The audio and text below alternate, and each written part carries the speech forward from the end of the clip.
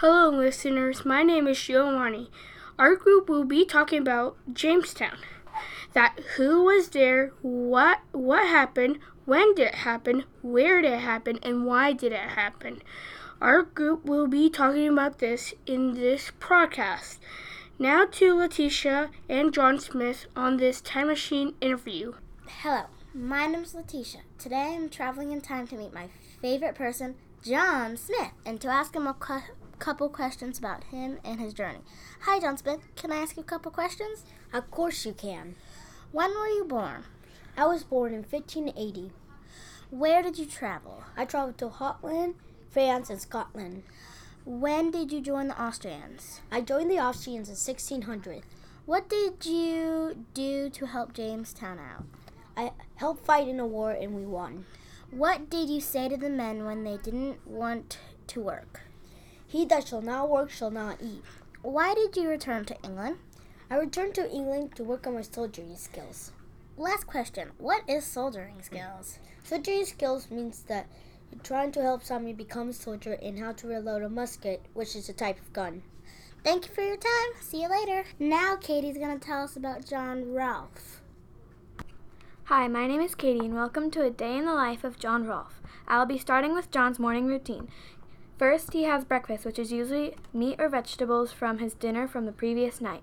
Then he'll work on the tobacco crops with his wife, Pocahontas. Pocahontas was a Native American who helped John with all of his hardships he faces as leader. Speaking of hardships, John had lots of them, such as people in his colony kept getting smallpox and occasionally death. John was lucky to wake up every morning with good health. The land John chose to make the colony on was terrible. The land was swampy, the water was not healthy, and there were disease-carrying mosquitoes everywhere. John Rolfe was an amazing leader of the Jamestown colony. Now to Matthew with the next segment. Thanks, Kate. I'm Matthew Watson, and I'll be talking about the hardships the citizens of Jamestown faced. They didn't have very much food, and they got outnumbered by Native Americans. And a bad decision they made was instead of getting food or building a shelter, they looked for gold. And by that decision, many men died of starvation or disease. Now to Tyler and Aiden with tobacco. Thank you, Matthew.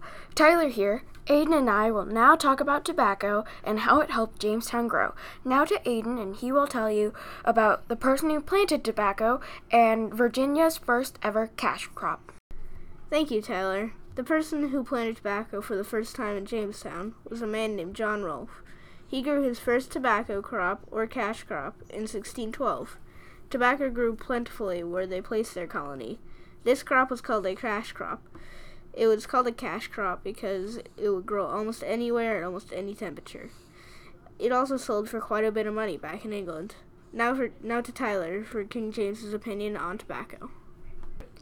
King James was not very fond of tobacco or smoking in general. He didn't like it at all.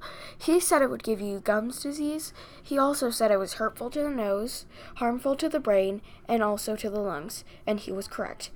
Now back to Aiden for our final statement. Thanks, Tyler. And now that we have told you about what tobacco did for Jamestown and how they used it, you may have this question. How did they harvest so much? Well, they had indentured servants that were promised freedom after they worked for Jamestown farmers for a certain amount of time. Many of them died before being let free. Now to Matthew for a closing statement. Thank you, Tyler and Aiden. This was the Jamestown Podcast. I hope you enjoyed and will tune in to CougarCast more. For more information, check out the school library or your local library. A good book to check out or take a look at would be 1607, A New Look at Jamestown. Thanks for tuning in to the CougarCast Podcast.